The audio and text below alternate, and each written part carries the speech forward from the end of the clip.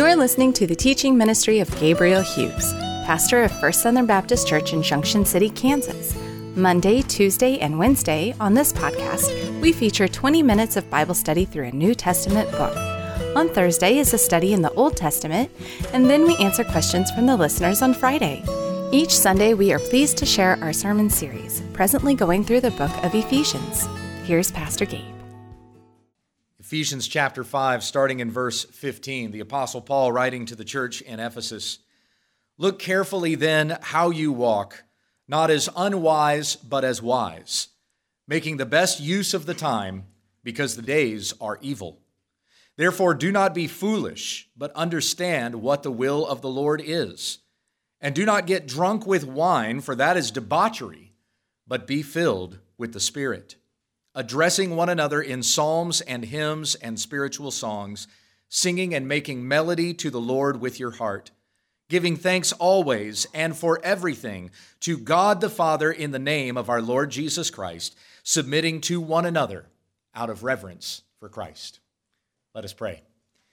Heavenly Father, as we open up your word and we read today about understanding what the will of the Lord is, I pray that you would illuminate that to us.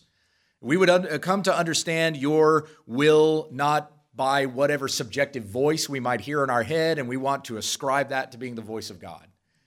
But we know that your will has been revealed to us in the pages of Scripture. This is where you have spoken to us. This is how we know what your will is for our lives. And may this word be written upon our hearts, and we walk in it and do what it says. And we pray these things in Jesus' name, and all God's people said, amen. Thank you. You may be seated. So this past Tuesday, I talked with the high school students at Bible Lunch Tuesday, and I want to encourage you to pray for that ministry. Word has come to us that the school may be planning on closing lunches to the high schoolers, and they would do that this year. We know that that's coming sometime in the future. At the very latest, it would be when they moved the high school from this building to the new one that they're constructing on the west end of town. So we know that sometime in the next couple of years, we would lose that ministry, BLT, anyway. But there's a possibility that could be closed to us even sooner than that if they do decide to close lunches this year. So be in prayer again for that. For those of you who don't know, Bible Lunch Tuesday is a ministry you do because the high school is just right here.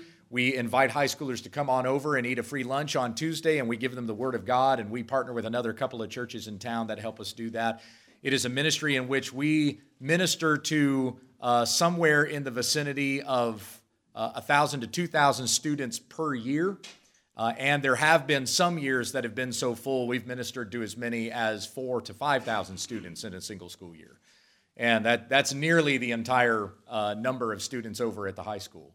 So it is a blessing to be able to do this ministry. It was started by Brian Jones about 20 years ago, and we have continued doing it ever since. So it's sad to us that we would have to lose this ministry, but again, pray that those kinds of ministry efforts are able to continue.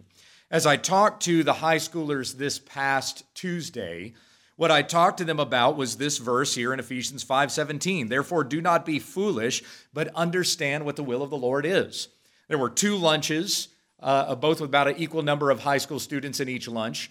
And the first lunch was a little more responsive than the second lunch. But I asked the students, can anybody tell me how we know what the will of the Lord is? Lizzie's apparently listening to a whole other sermon over there. How do we know what the will of the Lord is? And one student finally spoke up and said, we read the Bible. That's exactly right. That is how we understand God's will. One of the things I caution the students on is that you will hear teachers who will stand up and say, here's how you hear God's voice. You sit and you pray and you meditate, and God's going to speak to you through your mind. Priscilla Shirer, who's a very popular teacher, has a whole session that she does on how you can hear God's voice in your head and know that it is Him talking to you. One of the most popular Christian books ever written. You see it down at Walmart. You've probably seen it even at a local gas station or truck stop. It's so prevalent, it's almost right there next to the King James Bible. Anytime that you go to some sort of religious section in a small bookstore. It's a book called Jesus Calling, written by Sarah Young.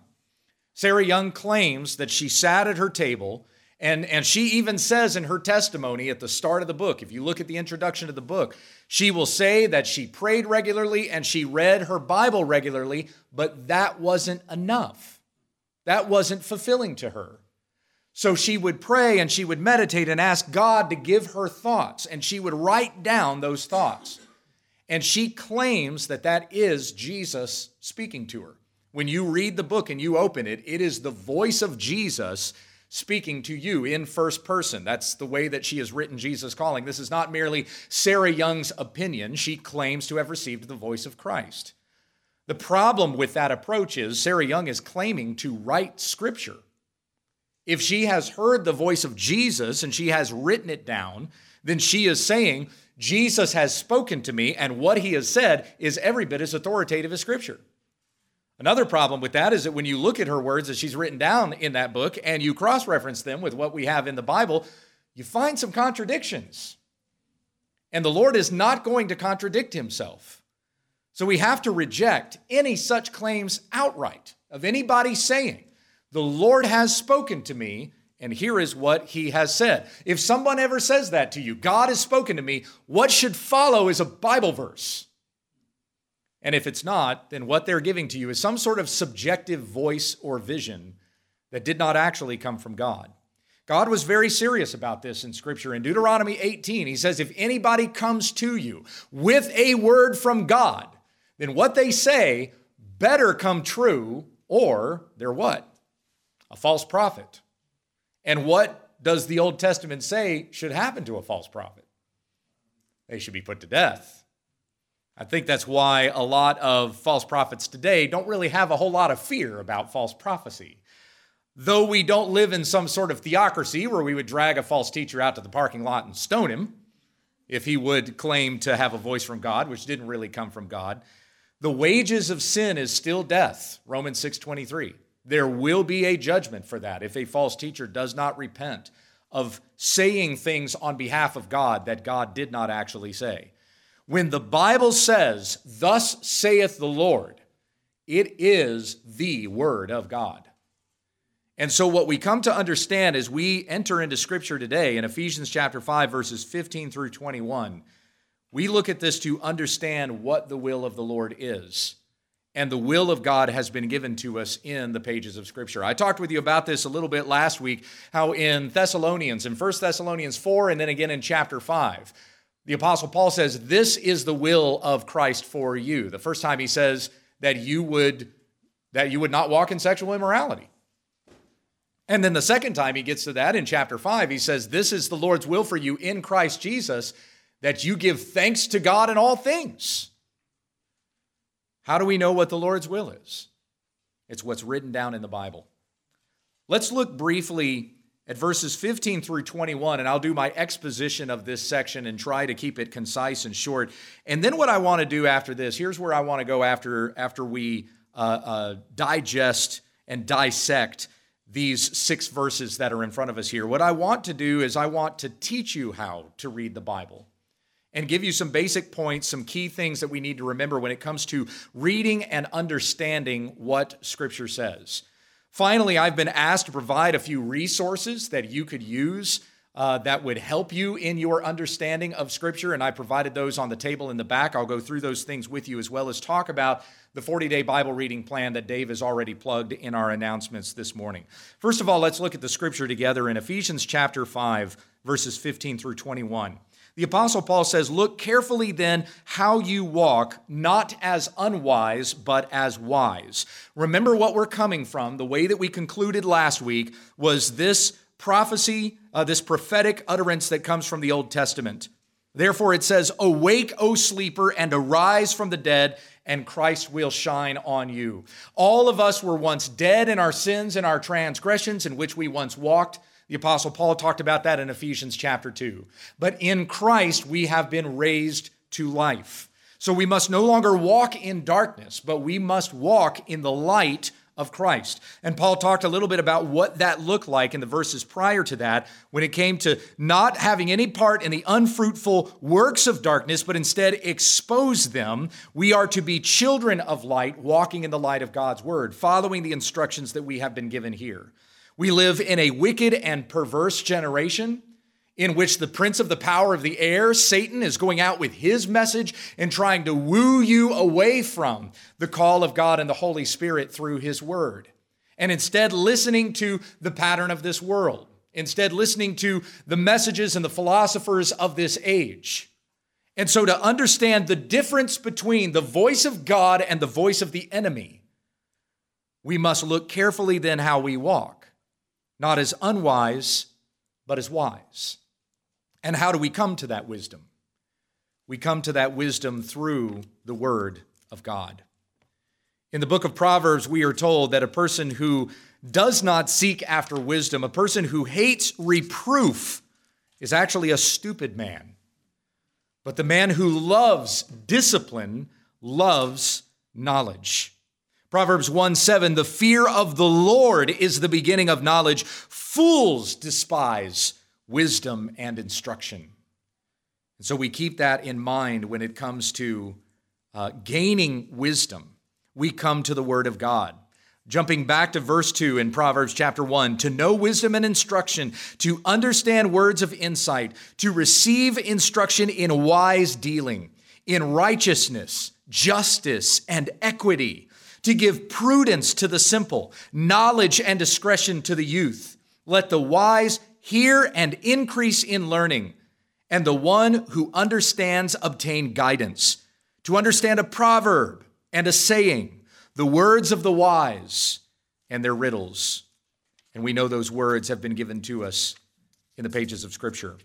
At the end of Ecclesiastes, this being Solomon once again talking about what man's ultimate priority is. This is in Ecclesiastes chapter 12. I'm on the wrong page here, just a moment. Verse 13, the end of the matter, all has been heard. Fear God and keep his commandments, for this is the whole duty of man. For God will bring every deed into judgment with every secret thing, whether good or evil. So what is man's ultimate responsibility? Fear God and obey his commandments. How do we know what God's commandments are? It's right here in the pages of Scripture.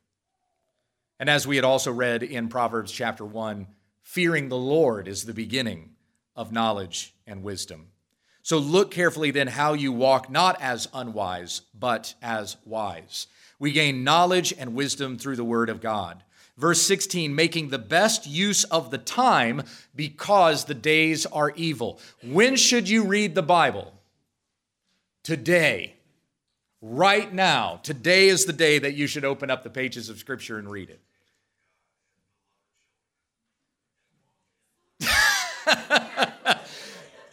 You have the ESV Bible app open and you've hit the play button and that's the guy reading that back. Isn't that what that is?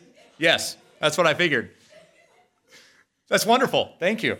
So you could, that's a great illustration, Miss Julie, because you could read the Bible that way.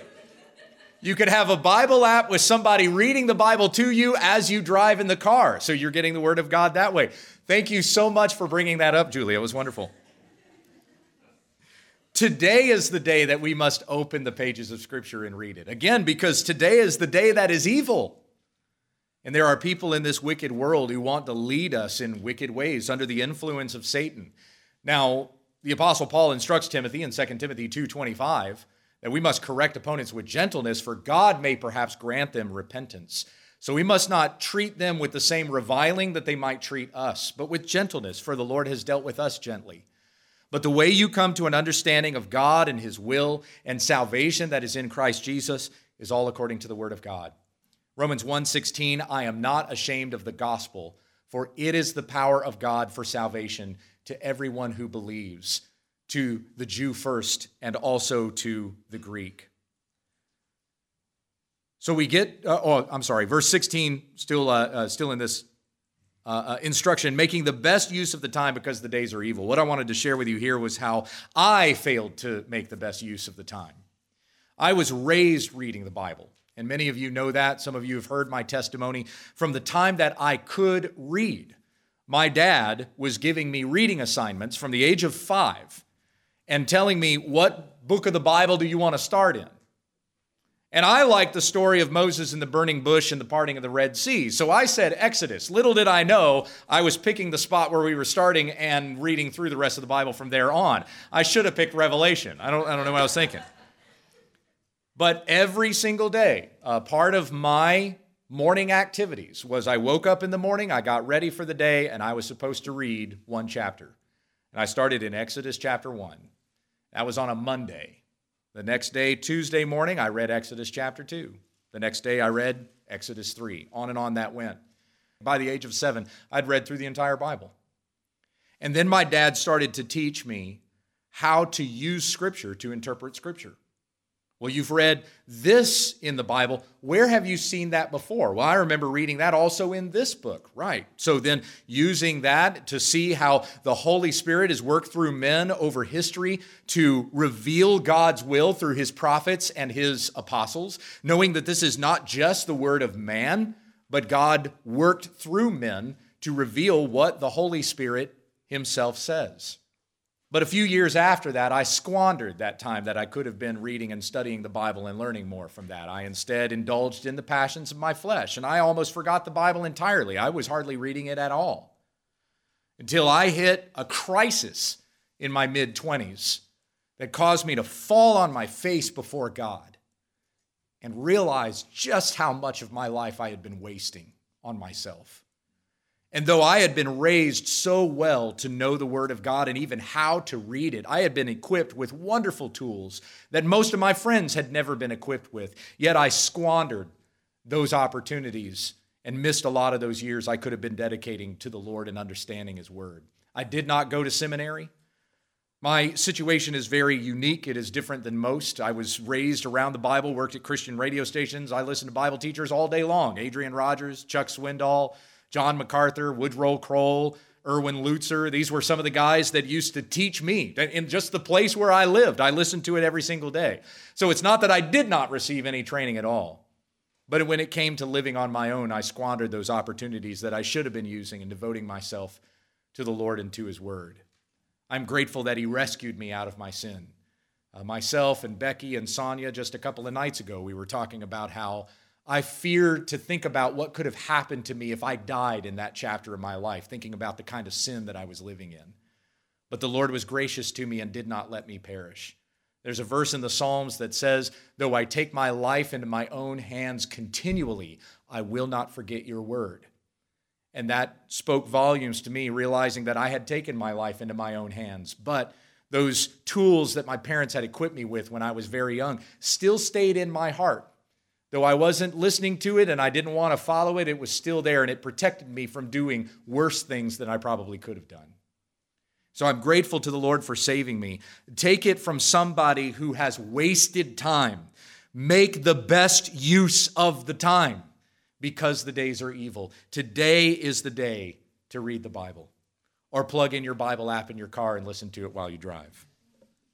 Verse 17, "Therefore do not be foolish, but understand what the will of the Lord is." If you squander this time, if you do not read the word of God, do you grow in wisdom? No, you languish in foolishness. So do not be foolish. Understand what the will of the Lord is. As I said to you, I think it was either last week or the week before, it's a very common question that I get as a pastor, somebody coming to me and saying, "Pastor Gay, what is God's will for my life?" And oftentimes that question is loaded with flesh. I want to know where God wants me to move. I want to know what God's career is for me. I want to know what my spouse is going to look like, right? You're not going to have those answers for you in the Bible. Instead, what you need to do is you need to take this word, have it written on your heart, live it according to what God has said, and whatever comes your way, whether that be any opportunity or any place you are going to live, whoever you marry, whatever your kids are like, you give glory to God in all of those things. You be responsible in all of those areas and all of those avenues to commit yourself fully unto the Lord. My friends, I am fully aware as I stand up here this morning, some of you are in miserable marriages. Don't think about what your spouse has to do for you. You think about what you need to do to commit yourself unto God. Some of you work horrible jobs. and you're looking for a way out, some other job that might be somewhere down the road, something that's better than this. I'm grateful that we work in a kind of a country where you can examine different job options and pick another job if you don't like the one that you have. But sometimes those opportunities aren't there and the doors are not open for you to be able to move to another place or take another job. Wherever God has you and whatever He has you doing, be thankful for it.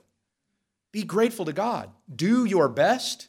And work for the Lord first and not for men, as it says in Colossians chapter 3. You work for God first. Be grateful for all that you have. For we have been given salvation in Jesus Christ, the forgiveness of sins. If you have that, my friends, whatever you could have on this earth doesn't even compare to the glory that awaits us in the Lord.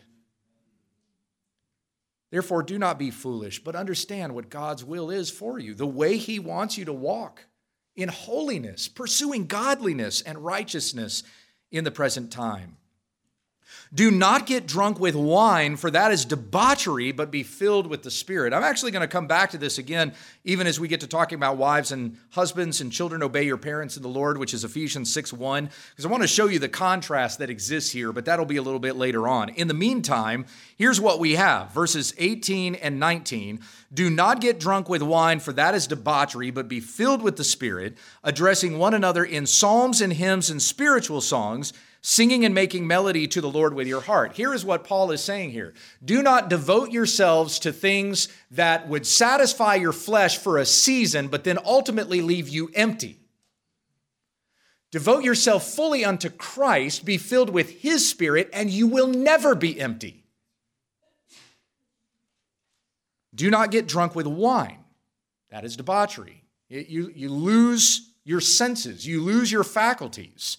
You devote yourself over to stupidity, but instead be filled with the Spirit, soundness of mind, focus upon the Lord, understanding His will according to the Scriptures. When we read, do not get drunk with wine, for that is debauchery, don't be so legalistic to read that as just wine. Well, as long as I'm not drinking wine, you drink some hard liquor, that one's okay. At least I'm not getting drunk on wine. It's any kind of substance that would lead to that. Any kind of drug that would numb your senses.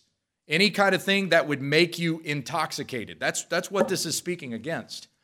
A friend of mine, his name is Alan, was recently on a podcast sharing his story about how he used to walk the life of a Christian. It looked like a Christian on the outside to everybody, but inside he was abusing drugs and was making it seem like he was this good Christian guy, but had these deep, dark secrets in his closet he didn't want anybody to know. And he said this about his drug addiction. He said, every time you take a substance, you're really just chasing that first high that you got the very first time you tried it. And you never actually get there, which is why you need to take more and more of it to try to match the high you got the first time. And then that doesn't work, so you take more and more and more of it, and it still never matches that feeling that you had, that euphoria that came upon you that first time that you had taken this substance and it had dumbed your mind.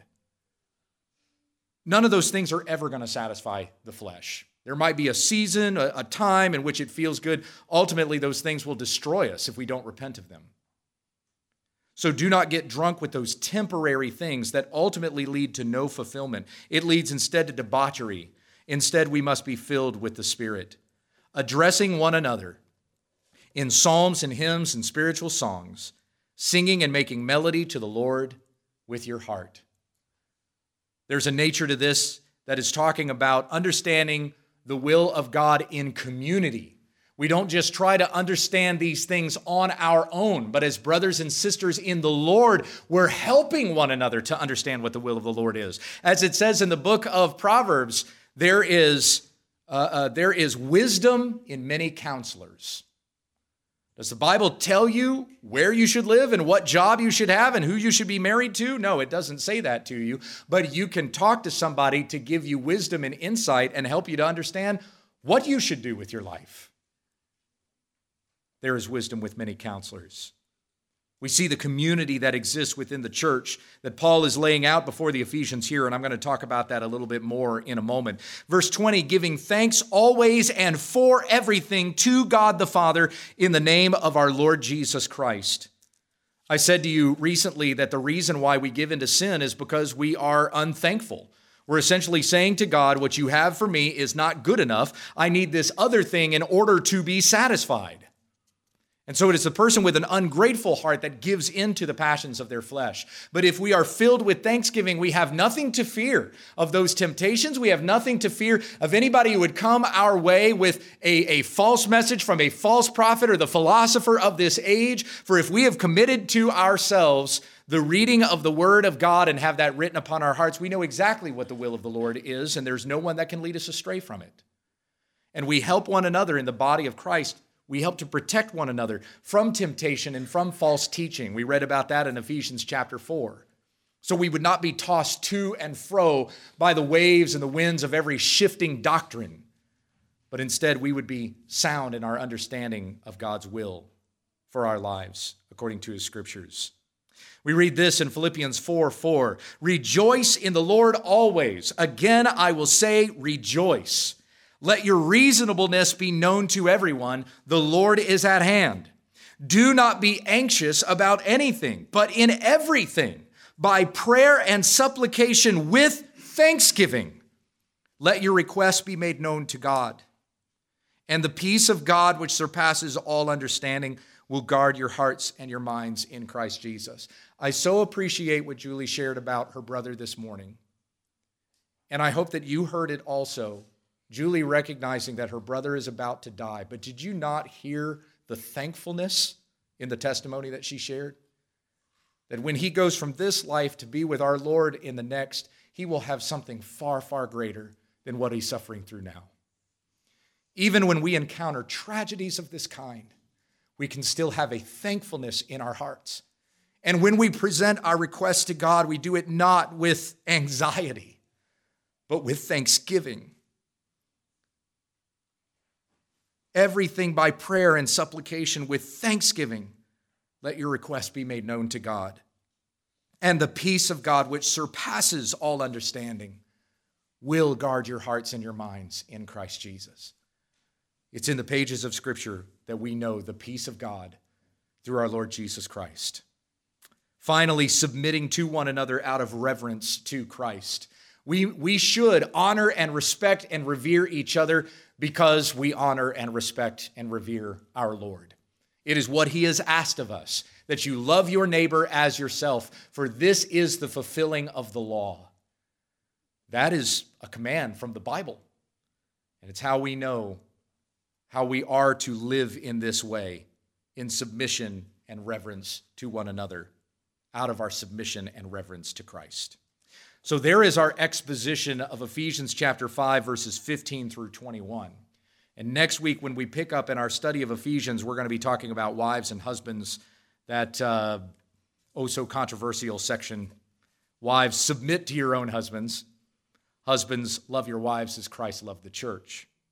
But as we continue to talk today about understanding the will of the Lord, a request that has come up to us over and over again and seems to be more prevalent in recent days than it has been in previous years.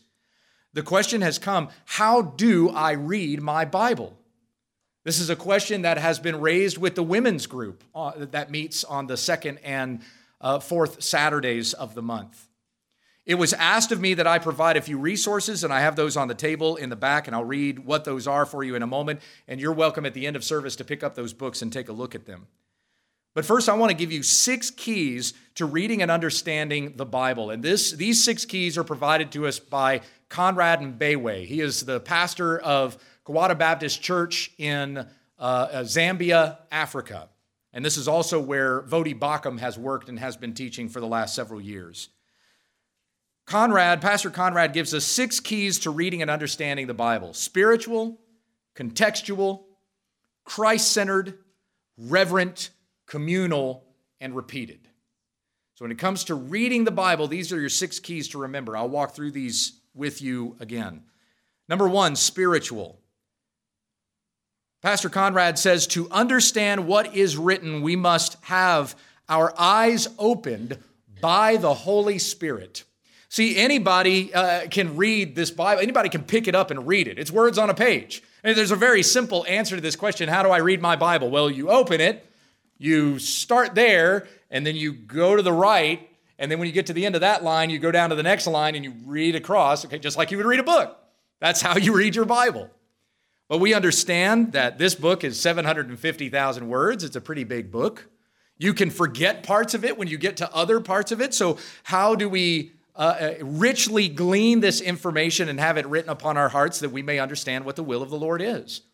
Anybody can pick up and read black and white words on a page, but it is only by the Spirit of God that we are able to understand those words on the page. 2 Peter 1:21 says that these words were not written by the will of man, but men spoke from God as they were carried along by the Holy Spirit. In 2 Timothy 3:16, Paul says all Scripture is breathed out by God. So this is God's word. And in 1 Timothy 2:14, the Apostle Paul says that the natural person cannot accept the things of the Spirit of God. They are folly to him, and he is not able to understand them because they are spiritually discerned. And Paul lays out in that same chapter how if we have the Spirit of God, the Spirit tells us the will of God according to what is in Scripture. Romans 8:7 says that the mind that is set on the flesh is hostile to God. So if we're set on the flesh, we cannot understand these words, and they have no meaning to us. It would be as significant as any other kind of book or a collection of myths or fables. That's the way the natural man reads the Bible. But the spiritual man understands this is God's authoritative word, and it sits over every person whether they submit to that word or not. Psalm 119:18, open my eyes that I may behold wondrous things out of your law. In Matthew 21:22, Jesus says, whatever you ask in prayer, you will receive if you have faith. Do you not understand the word of God? Ask of God, and he will give you understanding. James 1:5, if any of you lacks wisdom, let him ask of God, who gives generously to all without reproach. And Jesus says again in Luke 11:10, for everyone who receives, everyone who asks receives, and the one who seeks finds, and the one who knocks, the door will be opened. So number one, we understand the Bible through spiritual means. We need to understand that key to understanding the text. Secondly, contextual. Here's what Pastor Conrad says. We also need to have a growing knowledge of the text and the times in which it was written. Consider the literature that we are reading. When you open up a book of the Bible and read it, what is the form of literature? Like, for example, the Psalms are poetry, right? The book of Revelation, that's apocalyptic literature. You're actually going to read that differently than you might read the Psalms or Genesis or even Matthew. The Gospels are all historical, Matthew, Mark, Luke, and John. Right now I'm teaching through Acts on the podcast and also doing that with our youth on Wednesday night. The book of Acts is what? It's an adventure story. You see these wonderful adventures that are happening as the apostles are going out and sharing the gospel of Christ. There's a sharing of the gospel. There is a miracle that will be performed. There's persecution that comes upon them. And then there's the deliverance of God as he rescues his own out of persecution. So consider the literature, the literary style in which the book that you're reading is written in. Who wrote it? Who were they writing to? This is all part of contextual, of helping you to understand the Scriptures. Third key that we need to remember is that all the Bible is Christ-centered. Pastor Conrad says we must never forget the Bible's big story. The entire thing points to Christ. The Old Testament is looking forward to Christ. The New Testament is looking back at Christ. The Old Testament anticipates Christ. The New Testament reveals Christ. Now, not every Old Testament story explicitly looks forward to Jesus, but nevertheless, it's all moving forward in a story that climaxes with the coming of Christ. In John 5:39, Jesus said, you search the Scriptures because you think that in them you have eternal life, and it is they that bear witness about me. Luke 24:45, before Jesus ascended into heaven, it says he opened the minds of his disciples to understand the Scriptures. So the first key we have to understanding Scripture is spiritual. Second is contextual. Third is Christ-centered. Number 4, the fourth key to helping you understand Scripture is that it is reverent. Pastor Conrad says Scripture comes to us from above, calling for reverence. We've read that here out of our reverence for Christ in Ephesians 5:21. The Bible is not an earthly book. It is a heavenly book. The Bible is one coherent story written in a span of over 1,500 years by 40 different authors from different walks of life, whether they were kings or paupers, on 3 different continents in 3 different languages, yet it's all one coherent story with God as its author. The Bible tells us about the fallenness of man and our need for redemption, and the holiness of God and his plan of redemption.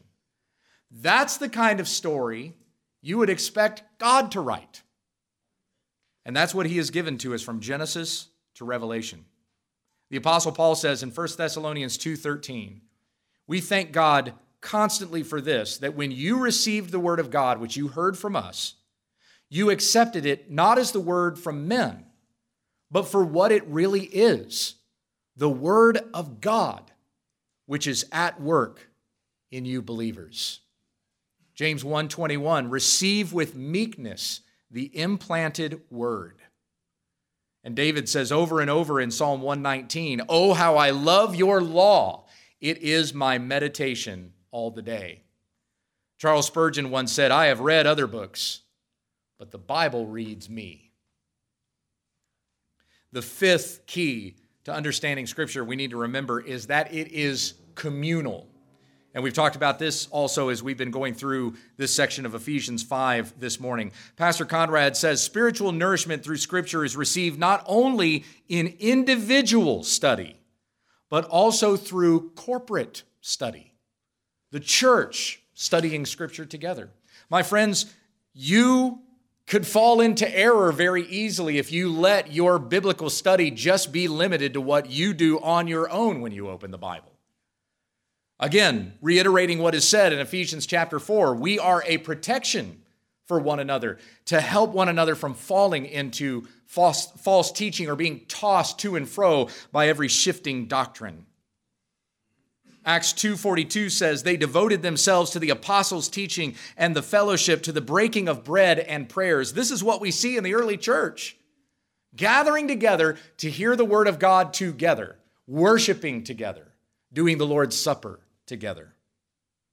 Revelation 1:3, "Blessed is the one who reads aloud the words of this prophecy, and blessed are those who hear and who keep what is written in it, for the time is near." We know that the epistles, those letters that we have in the New Testament, were written to churches. And so Paul says in Colossians 4:16, when this letter has been read among you, talking about standing up before the church and reading this letter aloud, have it also read in the church of the Laodiceans, and see that you also read the letter from Laodicea. In Hebrews 10:24 and 25, we are told, "Let us consider how to stir up one another to love and good works, not neglecting to meet together, as has become the habit of some, but encouraging one another, and all the more as you see the day drawing near." Finally, the last key that we remember in how to understand the Scriptures is that they are repeated. Pastor Conrad says, in order to truly understand the Bible with increasing depth over a lifetime, we must read the Scriptures repeatedly. Make the best use of the time, for the days are evil. 2 Timothy 4:2, the Apostle Paul instructed the pastor that he was sending to Ephesus, "Preach the word, be ready in season and out of season, reprove, rebuke, and exhort with complete patience and teaching." Psalm 119:15, "I will meditate on your precepts and fix my eyes on your ways." Joshua 1:8, "This book of the law shall not depart from your mouth, but you shall meditate on it day and night, so that you may be careful to do according to all that is written in it." So once again, those 6 keys that we remember to understanding Scripture, how we can understand the Bible. Number 1, spiritual. Number 2, contextual. Number 3, it is Christ-centered. Number 4, we uphold it in reverence. Number 5, it is communal. We do it not just individually, but together. And number 6, repeatedly. We remember these words over and over that they may be written on our hearts. Now, we are hitting noon, and I want to wrap this up so that we may come to the Lord's table and partake in communion today. But very quickly here, I want to talk about some of those books that I have on the back table. Starting on the left and going to the right, I started with the biggest and went down to the smallest. So you'll notice that first book back there is the Bethany Parallel Commentary on the New Testament. That's one book on just the New Testament. There are larger books than even that, but that one came from our own library here at the church. The next one over is Zondervan's Encyclopedia of Bible Words. So you'll find many different encyclopedias that exist that contain Bible words. In your own Bible, you probably have a concordance in the back. You can open up and see some key words there, and it will tell you references to where you find those words, various places in the Bible where that word is found. That's one way to help you do Scripture to interpret Scripture. Also, if you have a reference Bible that might have notes written in the margins over here, it will tell you other Bible verses that go with that passage that you are reading. The third book that I have back there is Baker's Topical Bible. So if you're looking for a particular topic in the Bible, it tells you where to find those various topics. The next book is Where to Find It in the Bible, an A to Z guide. And that's definitely a more dumbed-down version of the previous 3 books that I've mentioned to you, which at times can get kind of heady and a little bit overbearing. The 5th book is Young's Compact Bible Dictionary. That's a very popular book going back a long time. That book has been around for a while. Paul Kent wrote a book called Know Your Bible Illustrated. That one's on the back. And then the last 2, there are People in the Bible and Places in the Bible written by Woodrow Kroll. Now, that's not an exhaustive list. That's just giving you some examples of various resources that you might find even at your local Christian bookstore to help you in reading the Bible. What I've provided for you today, this list that was on the back table, this is a 40-day Bible reading plan. And what this 40-day plan does, don't panic. It's not reading through the entire Bible in 40 days. That's a lot of work. Now, I will tell you, you should at some point read through the whole Bible. You should start in Genesis 1 and you should go to Revelation 22. That's a very simple answer to the question, how do you read your Bible? Well, you open it up and you start reading it. But I know that when that question comes to me, it's not simply asking that question. I think most people know you need to open your Bible and you need to read it. But rather that question comes with the underlying question, how do I understand it? How do I apply it to my life? What's the most important things? Like this part's important, so I catch the highlights, the overview of Scripture, and then I can read the rest of it and fit all the other stuff in between. So that's what I've tried to do for you with this 40-day Bible reading plan, is give you like the highlights of Scripture, starting with Genesis 1 and 2 and ending with Revelation 21 and 22. So you start with the creation story. Then you go to the fall of man. Briefly, the flood and the Tower of Babel. God's covenant with Abraham, which is very important. It comes up regularly throughout the Scriptures. As we read in Galatians, when we studied in Galatians earlier this year, we are all children of Abraham if we are in Christ. So it's important to understand that. We have the story of Sodom and Gomorrah, Isaac's deliverance when the Lord told Abraham to sacrifice his son. Day 7, Exodus 3 and 4, God calling Moses from the burning bush. Day 8, Exodus 20, the 10 Commandments. Joshua 1, the conquering of the promised land. 1 Samuel 16 and 17, David and Goliath. Day 11, 1 Kings 3 and chapters 8 and 9, where you read about King Solomon's wisdom and the temple of God being constructed. In 1 Kings 18, you read the story of Elijah and the priests of Baal. On day 13, 2 Kings 25, the siege of Jerusalem and the exile of Judah, a very important key event that takes place in Scripture. Day 14, Daniel 1 and 2, which is Daniel in Babylon. Day 15, Daniel chapters 3 and 6, which is the fiery furnace, and Daniel in the lion's den. On day 16, Ezra 3, the rebuilding of the temple in Jerusalem. Day 17, Psalms 1 and 2 and 8, which is the opening of the Psalms, Days 18 and 19 also include some psalms. I basically tried to grab key psalms for you to read and remember. But there's 150 psalms there, so there's a lot more for you to read. The first 20 days of that Bible reading plan just goes through Old Testament, finishing on day 20 with Isaiah 9, 53, and 61, which is all prophecy concerning the coming Messiah. After that, you get into New Testament. The next 10 days cover the Gospels. Day 21, Luke 1 and 2, the birth of Jesus. And by the way, if you were to start this today, it's going to feel a lot like Christmas as you get further and further down the list.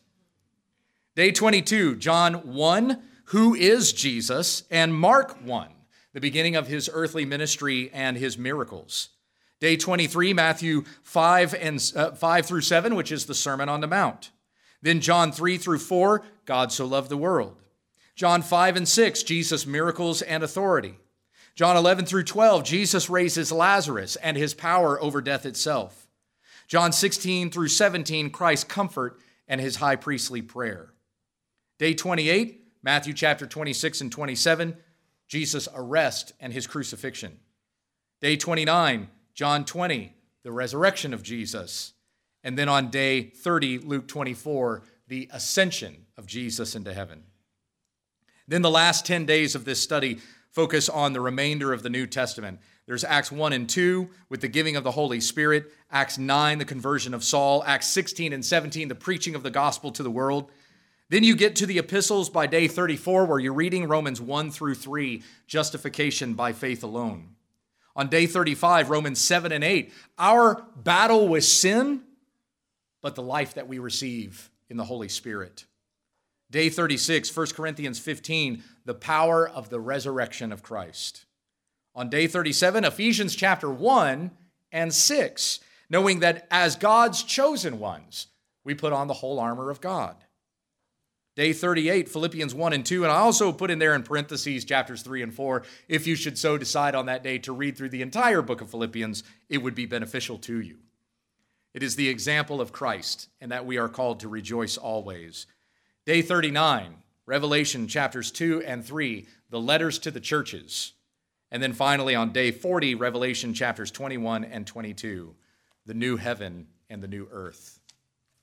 Let me conclude this with that particular section that we read in Revelation chapter 21. Then I saw a new heaven and a new earth, for the first heaven and the first earth had passed away, and the sea was no more. And I saw the holy city, New Jerusalem, coming down out of heaven from God, prepared as a bride adorned for her husband. And I heard a loud voice from the throne saying, behold, the dwelling place of God is with man. He will dwell with them, and they will be his people. And God himself will be with them as their God. My friends, he will wipe away every tear from their eyes, and death shall be no more. Neither shall there be mourning, nor crying, nor pain any more, for the former things have passed away. Where do we hear about such hope and promises for our future? The Bible. This is the will of God. Look to our Lord Jesus Christ. He will forgive you of your sins, and you will be saved.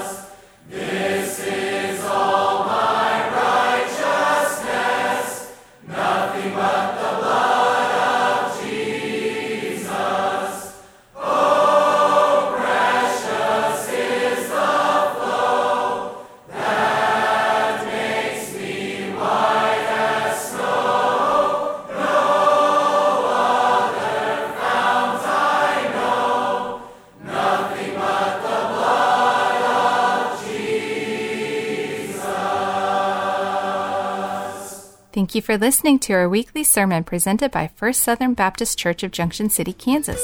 For more information about our church, visit fsbcjc.org. On behalf of our church family, my name is Becky, inviting you to join us again this week, growing together in Christ, when we understand the text.